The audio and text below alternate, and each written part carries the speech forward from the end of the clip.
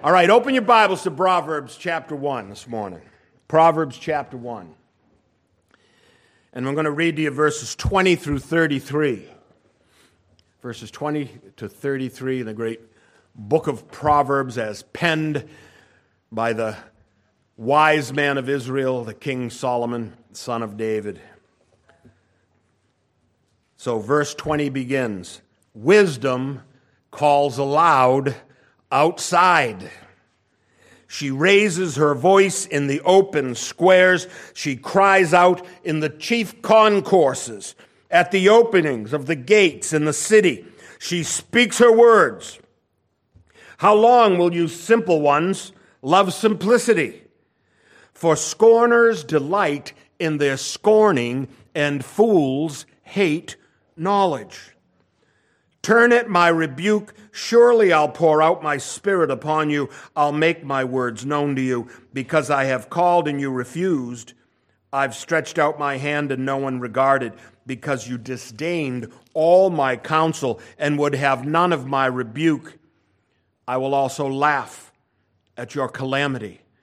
I will mock when your terror comes. When your terror comes like a storm and your destruction comes like a whirlwind, when distress and anguish come upon you, then they will call on me and I will not answer.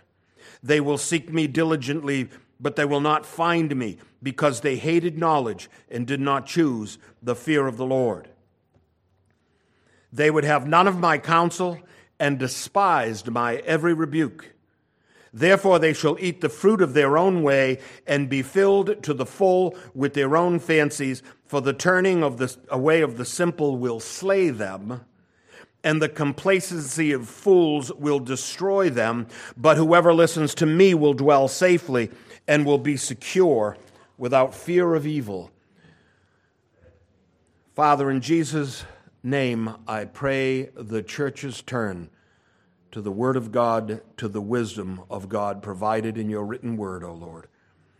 I pray we proclaim it rightly and in your sight and by the power of the Holy Spirit, who lives and reigns in us. We pray in Jesus' name. Amen. So what do you want to do? You want to all go outside and see if wisdom's out there proclaiming itself loud, proclaiming herself? Notice wisdom is personified in this section. It's not precisely God saying, "I'll turn away at your calamity," but it's wisdom personified as a woman and certainly an attribute of God. Wisdom is offered to us, and there's really no excuse for not having wisdom, because wisdom calls aloud outside. Friends, if there's any central message in the book of Proverbs, it's that the life of man is bound up in the knowledge of a man. It has been said, perhaps you've heard it, "As a man thinketh, so he is." You know where you find that? In the book of Proverbs. As a man thinketh, so he is. René Descartes said, "Cogito ergo sum," I think, therefore I am. Solomon said, "As a man thinketh, so he is." The saying is, in fact, also from the book of Proverbs 23:7. It's interesting, though, that in the context of that same chapter, there's a nod to another common saying.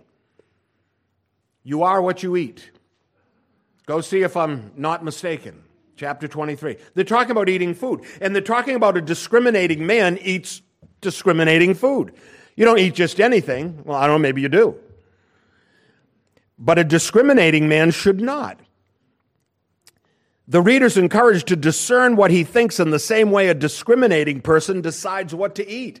You wouldn't just eat anything. Why would you just think anything? And that's the point that the writer is making. If it's good and nourishing, friends, by all means eat it.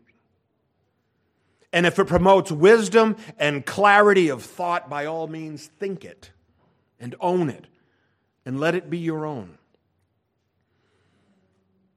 You know, it's interesting when the passage talks about gaining the available wisdom. It's there. Grasp onto it. Love it. Consume it. Don't despise it, and it will be down in you. And I tell a story. Perhaps you've heard me tell it. Long time ago, we first got married. We were It's strange what we did. We left our jobs in We left our jobs in New York City, Karen and I, and we moved here and bought a house. Why they gave a house to people with no jobs, I have no idea. But they did. And we paid the price for that for the first few years, trying to get into work and pay the bills. And every now and then, back in those days, I'd get this little letter in the mail called a foreclosure notice on my house. And I get this little letter, and I'd walk around and pray to the Lord, how am I going to get out of this problem? What am I going to do?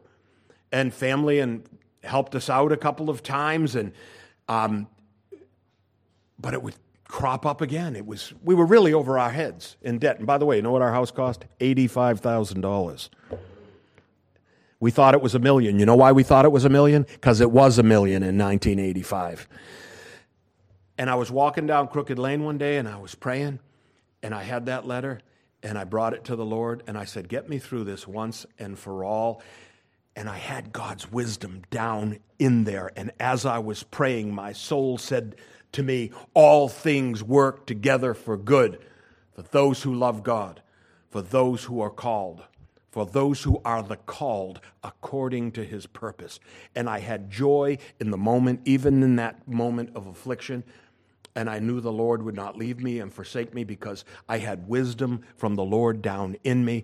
And it did not laugh when my calamity came. It did not mock me. It served me as the word says that it will. And so put the word of God in there and have it come up when it's needed and serve you. So if it's good and nourishing, eat it. And if it promotes wisdom and clarity of thought, then think it.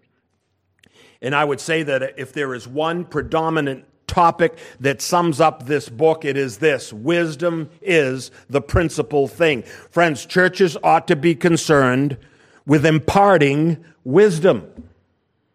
We have the oracles of God. They're entrusted to us. That commission doesn't belong to any but us.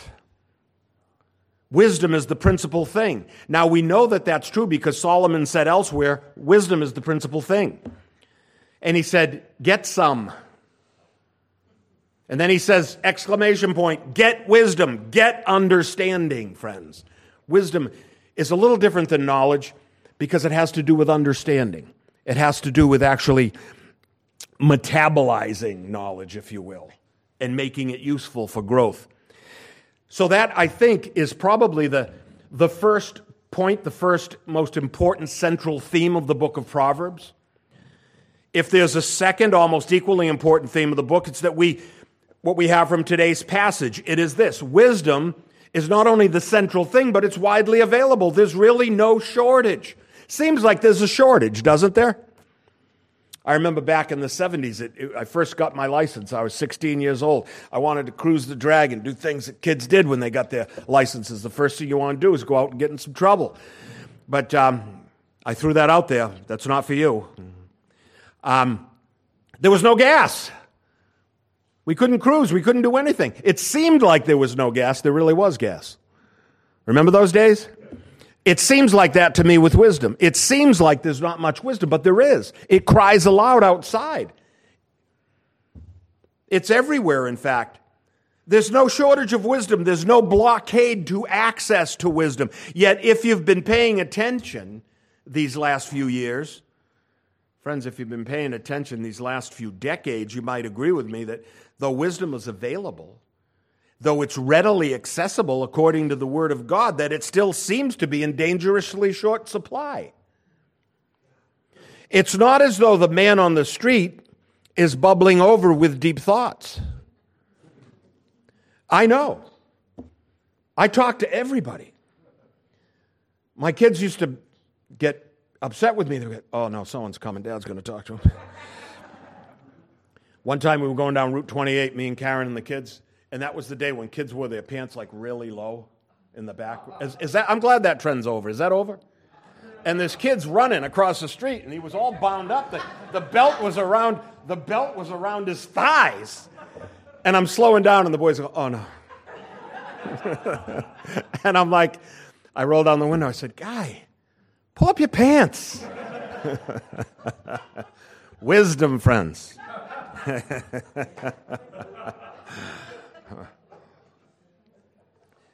There's no shortage. It only seems like there's a shortage. The man on the street doesn't seem to be bubbling over with deep thoughts, or even to be aware of like simple things that we discuss all the time. The last two generations will not go down in history as having contributed a great deal to our society's reserve of wise sayings and profitable intellectual pathways. Now, you'll notice if you're following in the notes, I have a parenthetic statement after that. You can't blame the current generation for its downfall. That falls on the previous generation that didn't teach them, that didn't impart wisdom, that didn't do their job. There's at least two fields of play where a person gets what he deserves. The first is democracy. That's the definition of democracy. You get the government you deserve. You asked for it, now it's yours. Deal with it. That's what democracy is. The second is in child rearing. These are two areas of life where the inviolable principle of reaping what we sow becomes demonstrably true in our lives. If we have a weak nation, it's because we've chosen as a nation to be led by weak leaders. If we have foolish and rebellious kids, it's because we have been foolish ourselves with regard to their moral education. We didn't give them the tools. And if there's an exception to this rule, it is that our leaders would strengthen themselves by drinking from the abundant wellspring of eternal truths that cry out in the open squares. And the same would go for our offspring. Sometimes they turn out wise and well on their own. I know families with the kids are wiser than the adults. There are exceptions to all of these things. But generally speaking, train up a child in the way he should go, and when he is old, he'll not depart from it.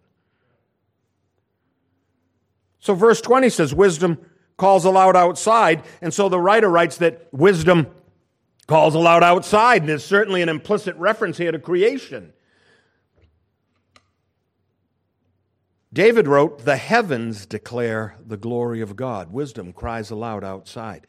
The firmament, which is the skies overhead, shows the handiwork of God. Day to day utters speech. Night unto night reveals knowledge. There is no speech nor language where their voice is not heard. Their line has gone out through all the earth, and their words to the end of the earth. Friends, wisdom calls aloud outside.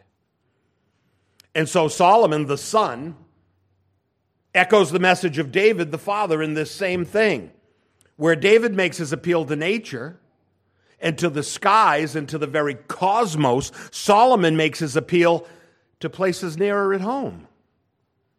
He speaks of the public square. He writes, she raises her voice in the open square. She cries out on the chief concourses. You know what a concourse is? It can refer to a couple of things. It's probably a public entrance or a square in front of a building where people gather. And you see that a lot, the agora marketplaces of Europe. And we have things like that somewhat in our country as well. It may also mean simply a large gathering of people, a concourse of people. But whichever thing the writer has in mind, his message is the same. Wisdom is available. It's out there. Seek it. And it's not only available to you, it has been found out by others, even many others. There are wise people about. We're a small church, but I'm blessed at how so many men are so gifted and so wise and so learned in the Word of God.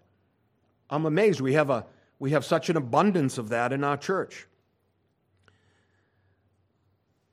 And so it's not only available, but many people have it, and we're told she speaks her words. Friends, wisdom comes to us in words. Wisdom comes to us in words. Wisdom is exchanged from person to person in common speech. Common speech, friends, is a gift of God. God gave us speech. Literacy has always been God's preferred path to knowledge, being able to read and write. I have an aunt. I have an old aunt. And We love her very much. She's quite old now. And she lives by herself in a beautiful home on a pond. And she sort of fancies herself an Eastern religion-minded person. And so she said to me one time, she talks about her meditation schedule and how she discovers her inner self through meditation and these kinds of things. And I say, well, you know, what I know about God and the universe and myself, I know through the written word of God. And she belittled that to me. She said, well, that's just words, though.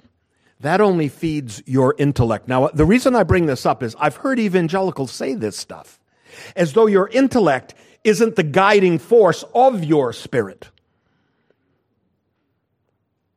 What you know, as a man thinketh, the Bible says, so he is. It doesn't say as a man feels deep inside himself, so he is. Your intellect has to guide you, but it's got to have the data. Right? What do they say in the computer world? Garbage in, garbage out, right?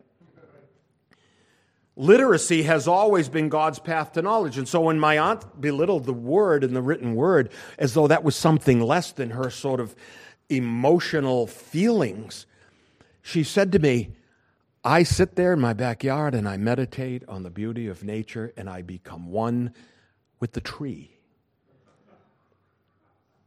Big, beautiful pine tree in the backyard. I become one with the tree. And I said, that's a wonderful thing, Auntie, but I'm one with Jesus Christ in my experience. And I don't know if that was important to her or not, but it was definitely the end of that conversation. I love trees too, but I don't want to be one with the tree. So literacy has been God's path to knowledge. What's Jesus' nickname? The Word. Words, friends. The Hebrew people have been the most continuously literate group of people in all of civilization. And for them, literacy was common among them. Universal literacy was for the Hebrew people an explicit order of Almighty God to their people. From Deuteronomy chapter 6, very famously, we hear this from Moses. Hear, O Israel, the Lord our God, the Lord is one. You shall love the Lord your God with all your heart, with all your soul, and with all your strength. And these words, which I command you today, shall be in your heart.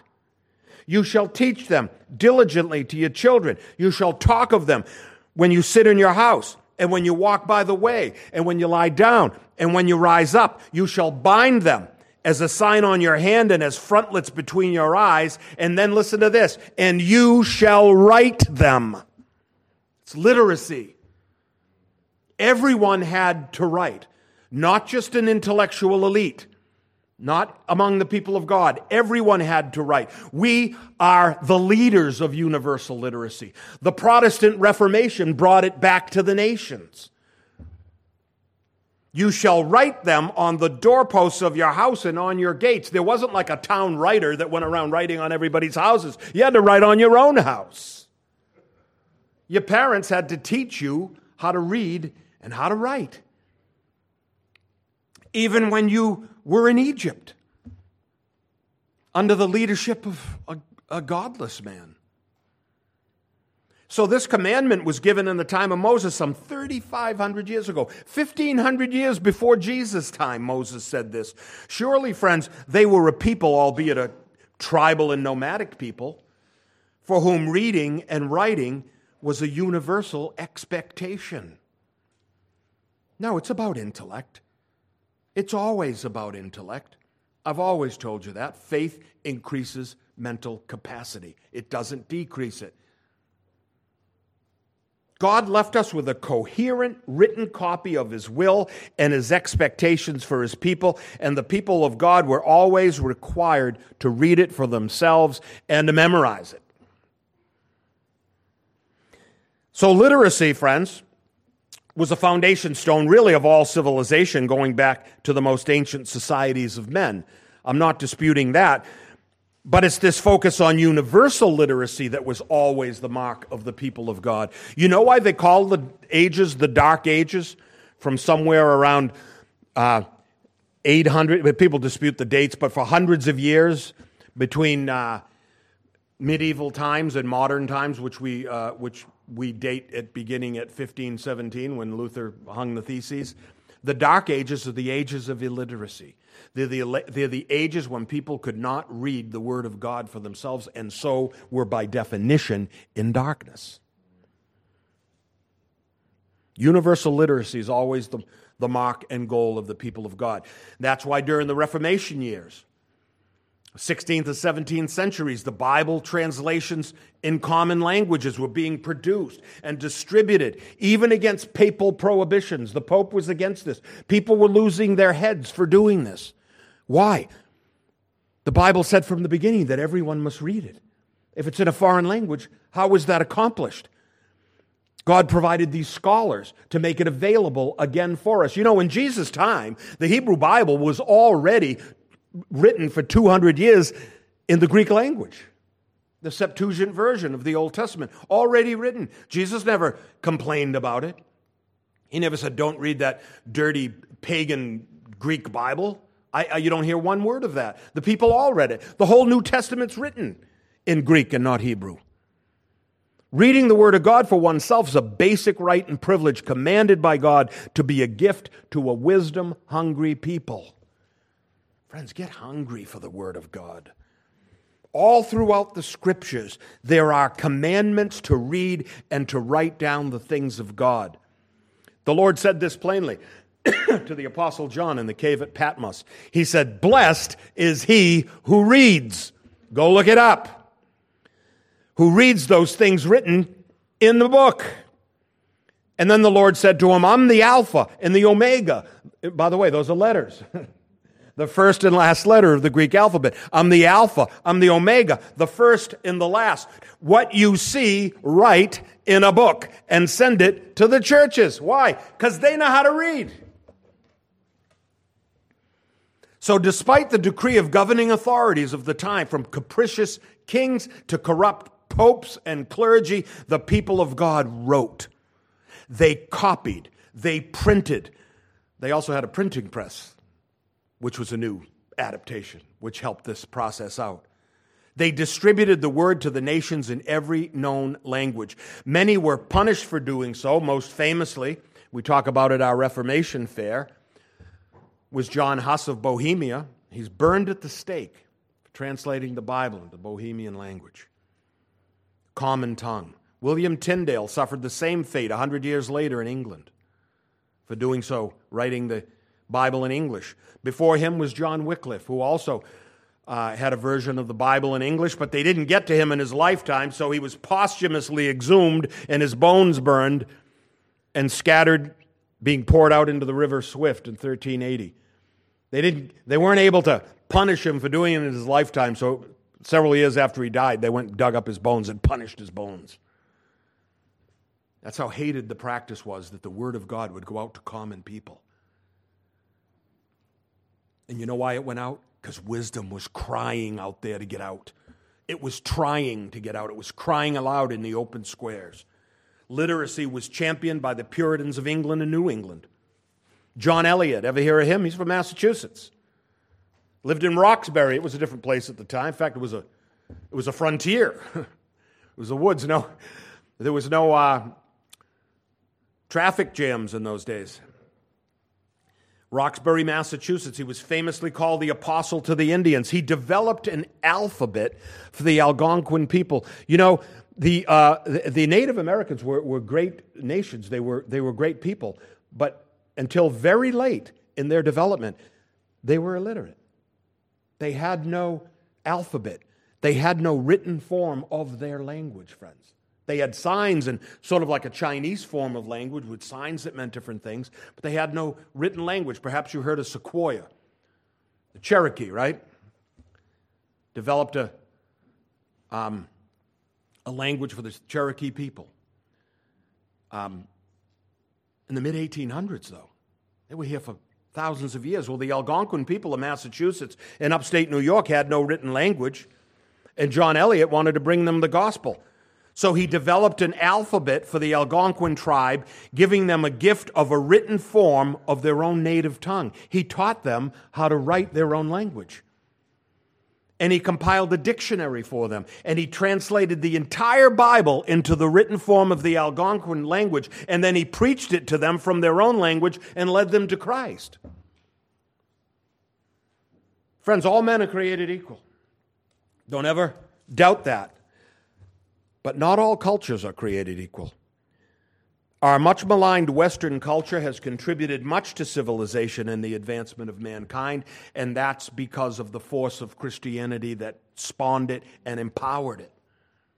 Consider America. Consider the contributions. We're a much maligned nation today, even by factions within our nation.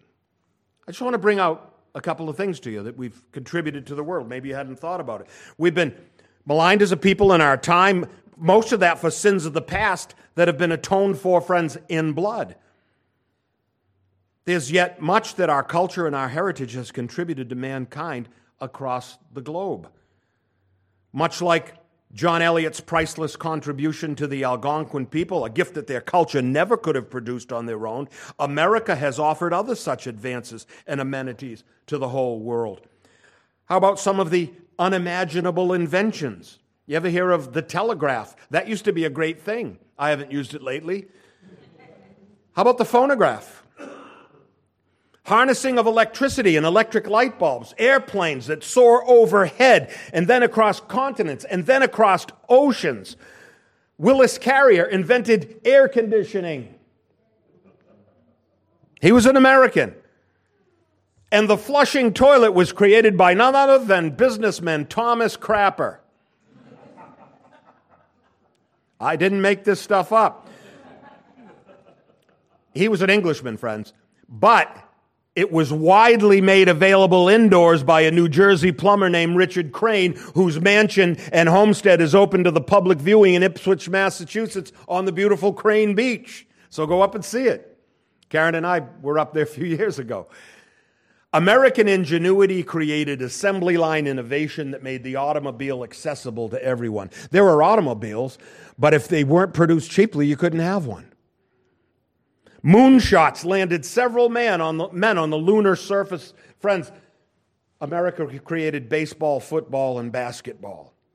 How about jazz, blues, and rock and roll, radio, television, computers, the internet, not to mention democratic republicanism that actually works. Worked for 250 years, or as Dave keeps reminding me, 245 years, right, Dave? And let's not forget that America defended civilization from totalitarianism twice in the same century. I think we've got a pretty good resume. That's my patriotic speech for the morning. So lest you think the Word of God is useful only for doctrine and worship practices, think again. It's a biblical worldview that a society grasped onto that is the great impetus for breaking barriers in every area of life. Wisdom begins with one kernel of truth, and that kernel is, I am, saith the Lord. He exists, and he is who he is, and he makes no apology. He just declares that he's there, and he's real, and he's God, and you're not. All knowledge, life-giving wisdom, and creative genius is bound up in the one reality that God is who the Scriptures reveal him to be. And that is a sad fact for some people. That's why the Scripture may say, in the beginning was the Word. Even the name of Christ speaks to literacy. He's the Word, friends. He's the living Word, the way, the truth, the life. And out of him flow all of wisdom. Out of godly wisdom flows the great creative nature of God himself, hence our advanced civilization. Friends, the Protestant nations are the most advanced civilizations in the world. Imagine America coming to prominence so late in the game. How did that happen? It happened because of our founding in wisdom and recognition in the sovereignty of God, and that wisdom and language and literacy were the gifts of God to man, and we harnessed those things. But our world, our civilization has forgotten the origins of truth. There's actually very famously a politician recently said we don't need farms anymore because we have grocery stores. Friends, that shows a lack of wisdom. That's why we see the crumbling of society around us. We're like little children who cannot see beyond our immediate physical needs and carnal desires. The knowledge is there, friends, but it has to be grasped. But it's been despised. The Bible definition of a man who hates knowledge is the fool. The fool hates knowledge, and so I've entitled the sermon. And so the writer asks the question, since that we have to ask our society today, how long will you simple ones love your simplicity? Verse 22 says, scorners delight in their scorning, and fools hate knowledge. Seen anything of scorning today? We see a lot of it lately. Scorning of everything that we once thought were important things. So Solomon tells us plainly why there's so little wisdom around us and so many fools. It's because they hate knowledge. It's there, but it's despised. Knowledge, which begins with knowledge of God, the light of reason, the ability to think and to calculate and to discern, these are the gifts of God. They're the gifts given to every person at conception. I want to develop this point to some extent for you this morning. Our gospel makes this fact plain. We read of Christ the living Word. And then what does John write? That was the true light which gives light to every man coming into the world. There's an implicit understanding of God in every person ever born. Christ is the Word. Christ is the light. Light is knowledge. And knowledge is a gift to everyone coming into the world. That's every person ever born, friends. But wisdom has to be grasped. It's sort of like the manna out there on the prairie, on the plain, on the grass. The manna's out there, but it has to be collected. It doesn't have to be earned, friends, but it does have to be exercised. The muscle is there, but the muscle needs development. And who's this scorner the proverb speaks of? The scorner is every person who has despised the gift. And where does the hatred come from, friends? It comes from whatever personal or carnal or idolatrous impulse that resides in an individual and animates within him the impulse to cling to what is evil and to hate what is good. Paul lays it out for us to the Romans. He wrote this: since the creation of the world, God's invisible attributes are clearly seen, being understood by the things that are made. That's us. God's invisible attributes are invisible, but yet they're clearly seen. And what does he mean by that? By clearly seen, he means understood. They're understood by the things that are made. Even the nature of God, his eternal power and Godhead. They're in us at birth, friends. And he says, so men are without excuse for denying God, because although they knew God, they did not glorify him as God, nor were thankful, but became futile in their thoughts. Futility of thought, friends. They became futile in their thoughts, and their foolish hearts were darkened. Friends, the light went out. You can't keep saying to God, get out, and expect the light to stay on. Goes out.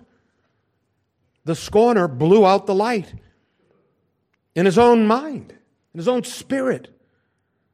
We're born with the gift of God. It's this gift of light, of understanding. It's a gift of sight and knowledge of the first, the only essential thing, and that is that God is God. Everything else, all other knowledge emanates from that one truth. He's invisible, yet knowable. He's enigmatic, yet understandable. He's worthy of recognition and gratitude. He's long-suffering, but make no mistake, friends, a man can only despise the gift of God so long before the Almighty puts out their inner light and turns out the scorner into outer darkness. And their foolish hearts were darkened, Paul wrote. I've always said, since I've been a Christian, we've lived in a Romans 1 world. I can't see it any other way. It's an unreasonable existence. So what does the fool do when his light is expunged and when his ability to reason is rescinded and when his recognition of deity is discarded? What does he do? What does the guy do when he loses reason and light and knowledge? He professes wisdom. He just says, I'm smart. Everyone knows he's not. Well, not everyone.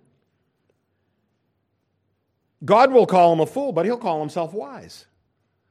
His access to wisdom is gone. The fruitfulness of thought became futility of thought. He's eating the fruit of his own way. That would have been another good verse to pull out entitled the sermon. They're eating the fruit of their own way. So we read this from Romans again. Professing to be wise, they became fools. In other words, just saying I'm smart was good enough for the fool. And they did it by exchanging incorruptible glory into corruptible idolatry. They imagine that the glory of creation, like I told you about my aunt, the glory of creation, that man and birds and beasts and creeping things, they imagine that those things are the glory of the Creator. Friends, God stands over His creation. He will not be identified with it. He doesn't want us to create things and say, that represents God. It's called idolatry. God hates it. It's the second commandment. So they profess to be wise, though they're not. So if you glory in the things around you and not in the Creator of the things around you, you're in darkness. You've dispelled wisdom. And it's a darkness imposed upon you from God. He takes back the gift if it's despised. He's very gracious. He lets a person or a nation despise for a time. It's called long-suffering. But then he says, my spirit shall not strive with man forever. Genesis 6:3. That brings us back, right? Friends, we don't have an abundance of wisdom today, but we have an abundance of professors. We have an abundance of fools who profess to know what they simply cannot know. They receive their overpriced degrees from institutions that lost their souls a century ago. Do you know that in 1720, Jonathan Edwards of New England would not send his son to Harvard because he thought Harvard had lost its way? He sent him to Yale, which was called New Jersey College, and it was in the basement of the pastor's house with 19 kids. That was Yale, eventually called Yale. And so he sent him there.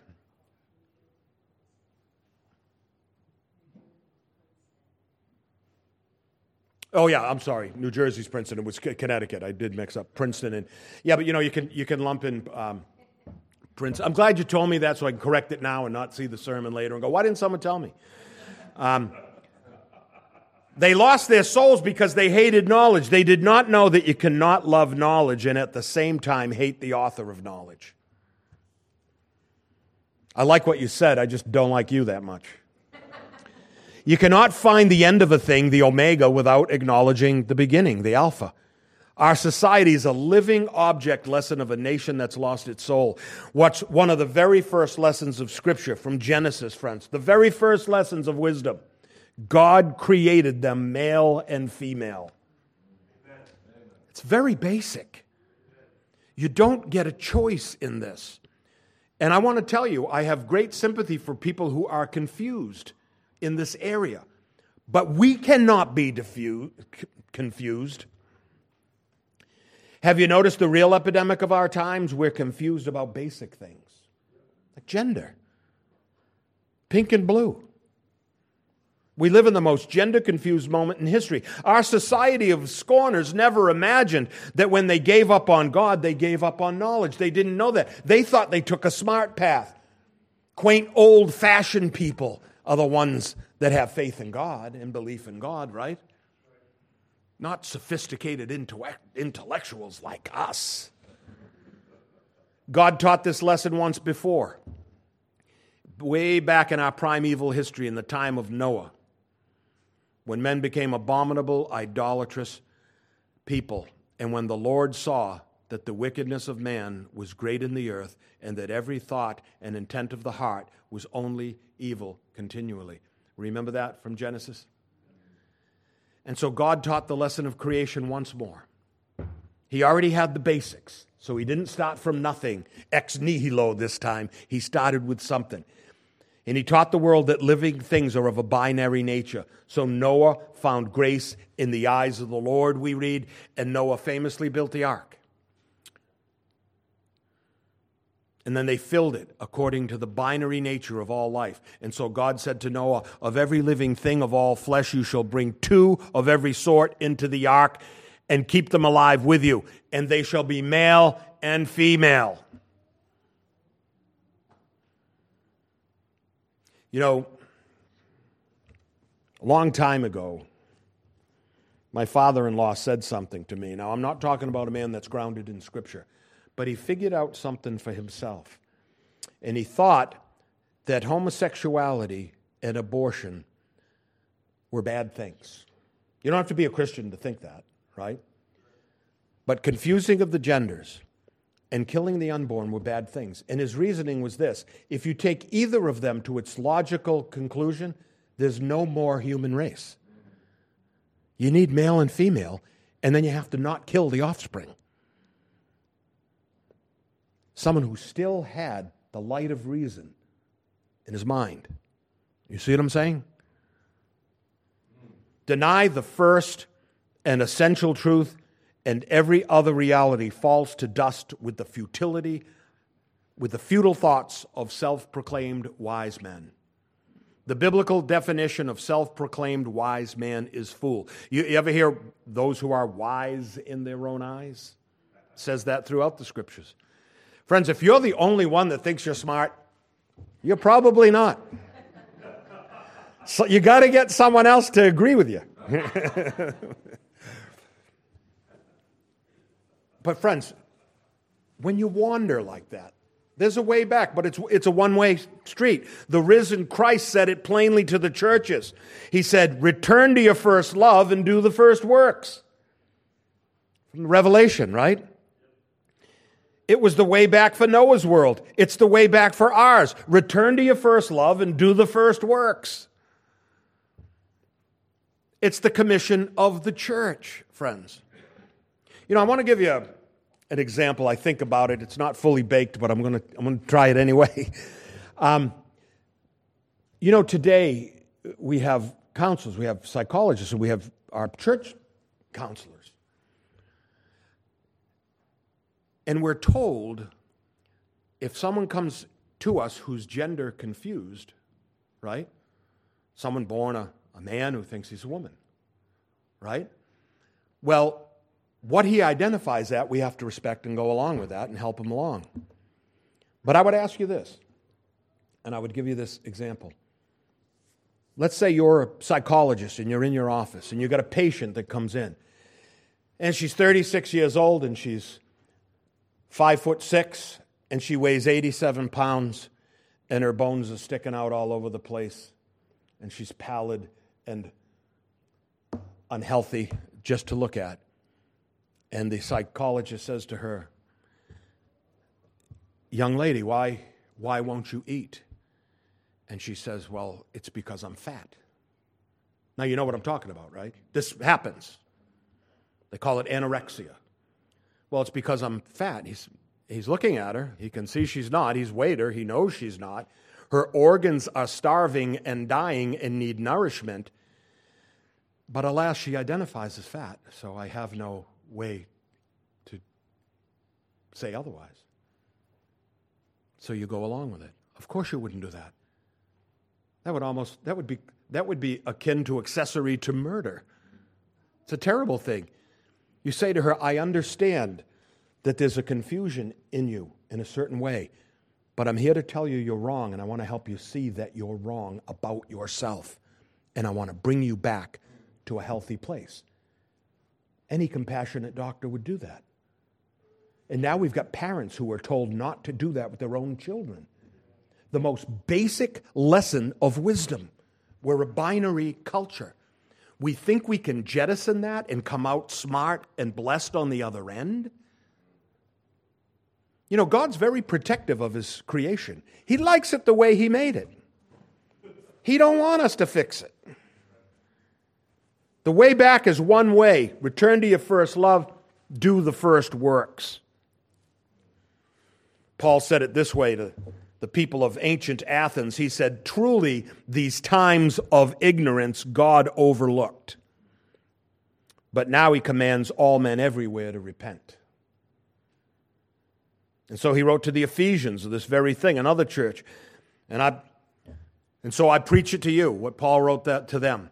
To me, who am less than least of all the saints, this grace was given that I should preach among the Gentiles the unsearchable riches of Christ, and to make all see what is the fellowship of the mystery, which from the beginning of the ages has been hidden in God and created all things, or rather who created all things through Jesus Christ, to the intent that now the manifold wisdom of God might be made known by the church to the principalities.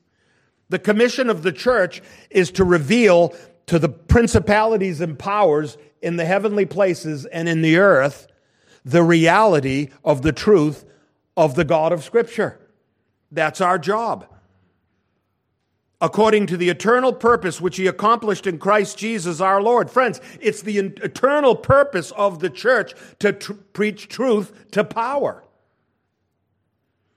In whom we have boldness and access with confidence through faith in him. Faith comes with a confidence that it's true. You're not just left out there waffling in it all the time. Christ is with us and in us. And so let this very thing be our mission and purpose. What's our mission and purpose? That the manifold wisdom of God might be made known by the church to principalities and powers. It's time for the church to speak truth to power. A few years ago, I read a book by Al Mohler. We must not be silent. Friends, have the conversation. You know, back in the Lincoln administration, when they were talking about slavery, the nation was trying to deal with the slave problem. It was a problem, right? And guess what? It's still a problem. Some people don't think we handled it well enough as a nation. But Lincoln said, you can't talk anymore. Who are you going to talk to? He said, I can't talk about slavery in the North because they don't have it in the North. I can't talk about in the South because they have it in the South. I can't talk about it in the halls of Congress because that's bringing morality into politics. And I can't talk about it in the pulpit because that's bringing politics into religion. Friends, they would have us shut up about everything. And it's always been that way. But men have to speak up. We must not be silent, Al Mohler said. And he made the point. It was about all this gender stuff. Don't be silent. You know, I brought it up to a guy the other day, just a working guy that pours concrete, talk about that very thing. Of course, the man on the street doesn't know these things are embroiled and rampant in our culture. He doesn't even know it's a discussion. And I brought it up. He said, no, I'm good. I'm good with what I already know. People are male and female, and that's it. I mean, didn't even know. I was blessed that he didn't know. I wish he knew a little more about other things, but didn't even know it was a conversation today. It's huge.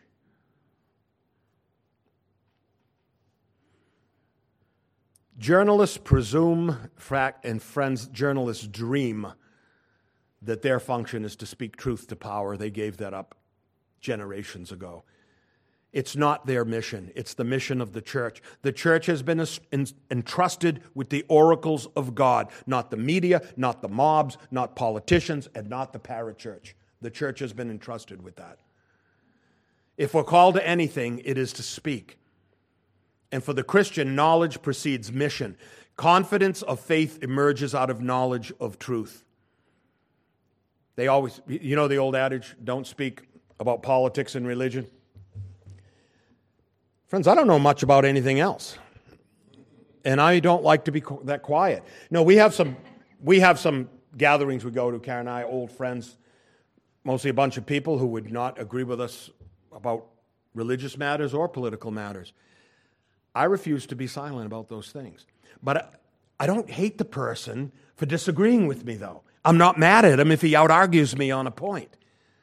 I stay with it, I strive, and I rehearse to do better the next time. But I won't be silent about it. And if I'm told to, I say things like, well, let's go to my house. It's a free speech zone. You can talk at my house. If you don't want me talking at your house, I won't come, but you're invited to my house so we can have a conversation. Happens every Thanksgiving at my house. It's 30, 40 people. All of a sudden, someone has the view that other people don't like us. It's a free speech zone. I think we can all get along and still talk about things, even big things. And I think most people agree with the obvious down-to-earth things, like the guy pouring concrete. He knew that men come in male and female, that people come in male and female. So if we're called to anything, friends, as the church, it's to speak. But for the Christian, knowledge precedes mission. You got to know something first. I want to be a teaching church. Confidence of faith emerges out of knowledge of truth. Let the church be a teaching church, or we too will suffer the curse of separation. Verses 25 through 32, Solomon writes, because you disdained all my counsel, would have none of my rebuke, I will also laugh at your calamity. I'll mock when your terror comes like a storm, and your destruction comes like a whirlwind. When distress comes and anguish come upon you, then they'll call on me and I will not answer, and they'll seek me diligently, but they will not find me, because they hated knowledge and did not choose the fear of the Lord. They would have none of my counsel. They despised my every rebuke. Therefore they shall eat the fruit of their own way and be filled to the full with their own fancies. For the turning away of the simple will slay them, and the complacency of fools will destroy them. But then he says this, because Solomon, like every good preacher, wants to end on a high note. Verse 33, whoever listens to me will dwell safely and will be secure without fear of evil. Aren't you glad he said that? Friends, we may reach the world with our message, or we may not. We may speak to powers and principalities, and they may listen to us, or they may not. But as one patriarch once said, I'm going to say it with him, as for me and my house, we will serve the Lord. And that means speaking up. In a nation of founders who was so wise to make that among the first innumerable rights of our Bill of Rights. You can speak. When they tell you to shut up, it doesn't matter. You can speak. You have a right. Ordained by our Creator. And commissioned by God, frankly. We may reach the world with our message, or we may not. But as for me and my house, we'll serve the Lord. Friends, the Protestant Reformation was a movement to fight for you to have the written word in your hand, in your house, with your family. So put it out there on the supper table and have readings from it when you're thanking God. That's a privilege that was died for. And let's not lose it. Exercise it. And I'm going to close this with this precious example of God singling out of his people, of him surgically removing his own people from the curse imposed upon the world. You may remember back in the time of the 10 plagues, still in Egypt, Exodus, 1,500 years before Christ, when we read this from the book of Exodus. Moses stretched out his hand toward heaven, and there was thick darkness on all the land of Egypt. Do you remember this? The plague of darkness. 3 days it lasted, and it said they did not see one another. That's how dark it was. They couldn't even see one another. Nor did anyone rise from his place. Where would you go? You'd trip. He didn't rise from his place for 3 days. And then we read this, but the children of Israel had light in their dwellings. As for me and my house, we'll serve the Lord in the light, with the lights on. Plus, we're getting this generator system to keep... No. We live in a time of darkness, friends, of great darkness. But I see no reason why the lights can't be on in our homes and in our hearts. It's the blessing of God to his people. It's always been.